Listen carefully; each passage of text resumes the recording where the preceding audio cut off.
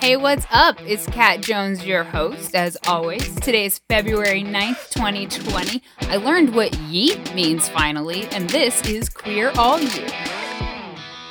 What's up? This is Kat, and I've decided to stop repeating everything that I say in the intro because I just say, like, this is Kat Jones, your host, and then immediately say, this is Kat Jones, your host. I'm Kat Jones. I'm your host, and I'm here as always with my bro and sound producer, McG. No. And see, now I gotta talk about what new is, and I just don't Urban Dictionary that. I'm gonna tell you guys.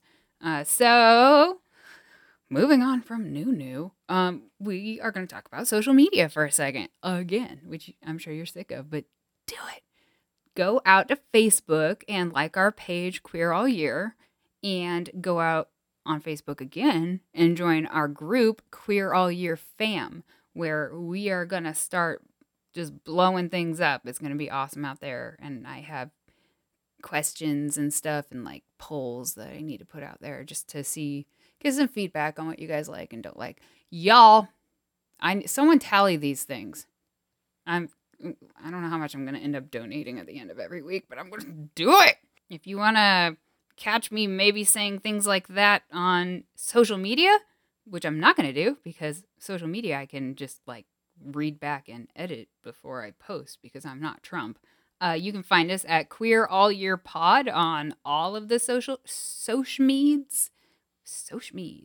You can also find us on Patreon if you think that we are worth supporting a little bit. If you would really like to, you can join at our $5 tier, and then you would get all this extra content, all sorts of bonus episodes. I am getting ready to do one on Jerry Falwell. I know I keep promising Anita Bryant. She's going to come. But I researched Jerry Falwell today, and I already know a lot about him. And oh my gosh, I want to talk about this crazy person. So that will be out there. We've already got a Downton Abbey rambling thing and a little bit about the history of homosexuality laws in the UK, which you got a bit of a taste of yesterday. And if you like that kind of rambling nonsense right there, that is where you can find it at the $5 tier. We do have a $1 tier if you would like to get our bloopers, which are not yet being released on a set schedule, but we're working on it, and they're generally hilarious. So, the big thing that you can do to help is subscribing and rating wherever you are. So if you like the show and you want to get it every day, then you can subscribe to it. And just a little behind the scenes business side that, like, doesn't matter to me, but it matters to, getting the podcast and word out there. Subscribing gets you downloads, and downloads make us look like we have people who like us. And so the more downloads we get, the more publicity we kind of get on whatever podcatcher you're using. I hate that word. Podcatcher. But yeah, anyway, so subscribes are really important. Another really important thing that I found out isn't as important as I thought, but is still important, is ratings. And I know Apple Podcasts, it seems to not take the star rating into, as much, it's not as heavily weighted as I thought it was. Apparently, if you write out a review with your rating, that really helps out a lot. So I know there are several people who have rated us and not written a review, and I'm not like getting on you or anything, but it would really help if you could go out and write something along with your rating, just because that helps us, because I spent a lot of time trying to search for us in like the podcast app and iTunes and everything, and we do not come up unless you type in the actual name. So we want to be found when people search for stuff so people can be more educated as I can possibly make this.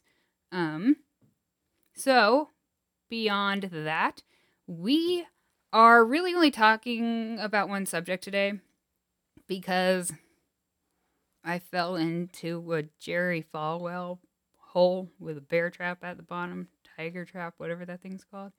Uh, it was pretty terrible. And it's pretty awesome. And there are other things I can talk about today, but I feel like this one is just really good for history to know. So, what we're talking about today is the Teletubbies. And if you don't know what the Teletubbies are, I envy your sweet summer child life. So in the context of Teletubbies, we are also talking about Jerry Falwell. And just those words all together should make you want to yeet your phone across the room. And I apparently knows how that's probably the right way to use the word according to what has been described to me. Anyway, so Jerry Falwell was a Southern Baptist pastor who he was a televangelist, and I think he made a mega church. And if you don't know what a mega church is, it's just a gigantic like cafeteria type mall place that happens to have a big screen TV that is broadcasting a sermon. And he founded Liberty Christian Academy. I don't remember what it was originally called, but that's what they changed their name to, which is yikes. And then he was the founder of the Moral Majority, which is like more yikes. That's like just screaming, just a cat-shaped hole in the wall. Run away. No, please. Jerry Falwell is maybe not best known, but like kind of my favorite thing about him as a conservative lunatic is that he said about 9/11 in 2001. So 9/11 2001. 2 days after that, he said, "I really believe that the pagans and the abortionists and the feminists and the gays and lesbians who are actively trying to make that an alternate lifestyle, the ACLU, People for the American Way, all of them who have tried to secularize America, I point the finger in their face and say, you helped this happen." And that is about 9/11. So we did 9/11, you guys. I'm pretty sure I've said this before, but I'm pretty sure I'm going to keep saying this quote every time Falwell comes up because I love it so much. He's just such a garbage person. So anyway, with that background, I guess this actually happened before he said that ridiculous thing. The National Liberty Journal, which it seems to be basically the literary journal of the Liberty Christian Academy, the university he founded. And it's probably not a literary journal, but whatever. They published an article that is unsigned but universally acknowledged as having been written by Jerry Falwell. And no one has ever contradicted that claim. And so either he really likes it and he's, just letting it go, but I would think the real author would come out. I don't know. Anyway, he wrote it. We know he wrote it. And the title is Parents Alert! Tinky Winky Comes Out of the Closet. Yeah, Tinky Winky. So, gosh, if you don't know what Teletubbies are, I envy you so much. But, so the Teletubbies names are Tinky Winky, Dipsy, Lala, and Poe. And they are creatures that are fairly round with heads that are also kind of round and cherubic, or however you pronounce that word. And they look like they're wearing mittens, and they jump around and roll around and babble nonsense, which is their Teletubby language. And then they watch TV on their stomachs. And then they play games with these giant horns that come out of the ground, and the sun has a baby in it that like laughs at them all day. And they have a vacuum named Nunu. And I have to bring that up because McGee brought him up. And I think Nunu is like their parent, kind of. Like, Nunu seems to keep them in line or something. Yeah. So Tinky Winky is the leader of the group, I guess. He's the oldest one. And, so yeah, he wrote this article about how Tinky Winky is gay. And, to be fair to everyone, he basically stole the concept from a Salon magazine article written, a few years earlier. It was written by the co-founder of Salon magazine, Joyce Millman. It was titled Tubby Thumping, which is a play on Tub Thumping by Chumbawamba. That is a wonderful thing to say. Listen to that song. Anyway, so she is a pop culture critic, and her writing has appeared in a lot of things like the New York Times, things like that. Her main point of her article was an accusation that Teletubbies are indoctrinating children into watching television or something. And she does kind of have a point in that the target demographic was children under the age of 1. And I spent a lot of my college years studying childhood development with an emphasis on linguistics. So I do kind of have an issue with the language of the Teletubbies, which is nonsense babbling, and that it targeted an audience that is that young, both of which contribute to delayed speech development. And it's not 100% of kids, but you if you talk baby talk to your kids and the TV is their babysitter, which I don't like that term, but they don't learn language from TV. It's very interesting. I'm not going to go into it, but babies learn language from talking directly to people. They can't learn it through TV, apparently. Very weird. Very cool. I'm going to stop talking about that because I'm just going to go into a tangent again. There are apparently some developmental advantages to the show. So everything in moderation, I guess. That article claims that gay groups in Britain say Tinky Winky is the first queer hero of children's TV. There is not a citation for that, and I did not find it, but children's TV, I guess. So the big issue for most people is that he has a purse, and which is shut up, because it's a magic bag and not a purse, but it can still be a purse, and B, shut up. Okay. From the article, he is purple, the gay pride color, and his antenna is shaped like a triangle, the gay pride symbol. And so that's Falwell's rationalization there. Barry Lynn, who was the then executive director of Americans United for the Separation of Church and State, which I didn't know existed, and I am very interested in that, wondered in a statement who Falwell would out next. He is amazingly sarcastic, and so I love him. And his suggestion is that it would be Barney, because he's also purple. So then Falwell went on the Today Show with Katie Couric and said, to have little boys running around with purses and acting effeminate and leaving the idea that the masculine male, the feminine female is out and gay is okay is something Christians do not agree with. And, hi, free mom hugs. You guys are wonderful. You people, you lovely people. That's a tally. Sorry, writing it down. Yep. Free mom hugs. Wonderful people. Christians. Just shut up, Jerry Falwell. So after that insanity, so side note, the place they live is called the Teletronic Superdome. And I don't know. I want to get a tattoo of that or something, or make a band. Oh my gosh, someone make a band called the Teletronic Superdome. TM. No, that's ours. Can't touch it. Anyway, so the Advocate lauded Tinky Winky as a gay icon. He praised that what they deemed was clearly a boy being shown carrying a purse. And why do the Teletubbies have genders? The result of a bad LSD trip shouldn't have human sex or gender imposed upon them. This is a nutball, bad trip, just insanity thing I would come up after I'd been staring at the ceiling for 6 hours and language stopped being a thing, and I'd be like, Tinky Winky or something. They live in another universe. Why do they have genders? Apparently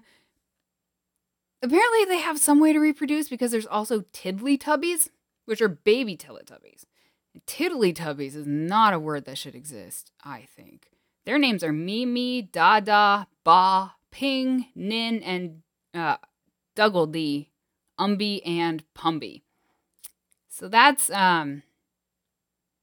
yeah, they came out after Falwell died, and that kind of makes me a little sad because oh man, do I want to see him talk about Tiddlytubbies. Oh my gosh. Yeah. So the problem is that he or it or that the Teletubby thing has a purse and is purple and has a triangle antenna. I forgot to mention that they have antenna and they're all different shaped. And Tinky Winky has a triangle because he's gay and he's a boy and he has a gender. And then I fell down a research hole about why purple is the symbol of the LGBT community.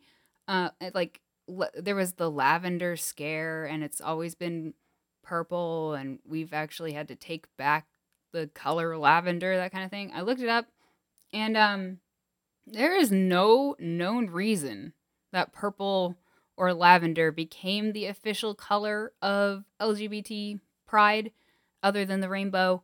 The most prevalent theory that is like most accepted is that it's a combination of blue, which is the color for boys, and pink, which is the color for girls. So it's super cis and a bit problematic, but I could be biased because I hate purple and I just feel like a terrible queer. I'm like, I don't like it. And also, I'm really into true crime, just so you guys know. And everyone on those shows who gets murdered, their favorite color is purple. I don't understand it, and everyone should just stay away from purple.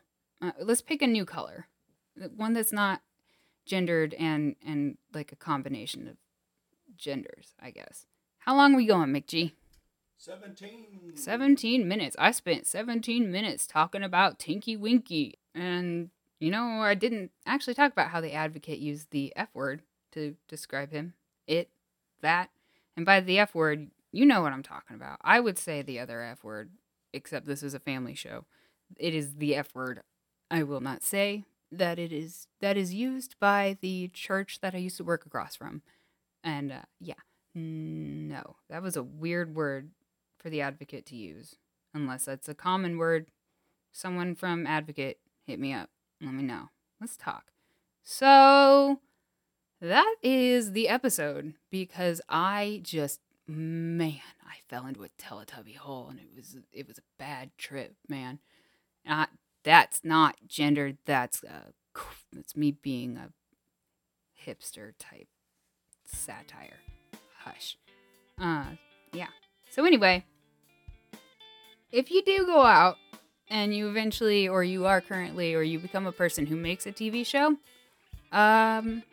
yeah, I would suggest making it kind of gay, especially children's shows, so that we don't have to be like this Tinky Winky purple dude is like super queer, man. Just be like Bert and Ernie are actually gay. Finally we're saying it. So if you want to make history because it's not being made right now because we're all too afraid of losing funding for PBS, go out and make some gay kids shows, Get Disney to make Elsa a lesbian finally, which, I think you can go out and sign a petition for. Apparently, there's talk that they're gonna do it in Frozen 3, and I'm like, they're not gonna do it. They're gonna not lose parents, They want money, and they don't want to worry about alienating a demographic. So someone, go make history by joining Disney and taking them over and making just all sorts of LGBT characters, and then they become normalized, and then we all become awesome.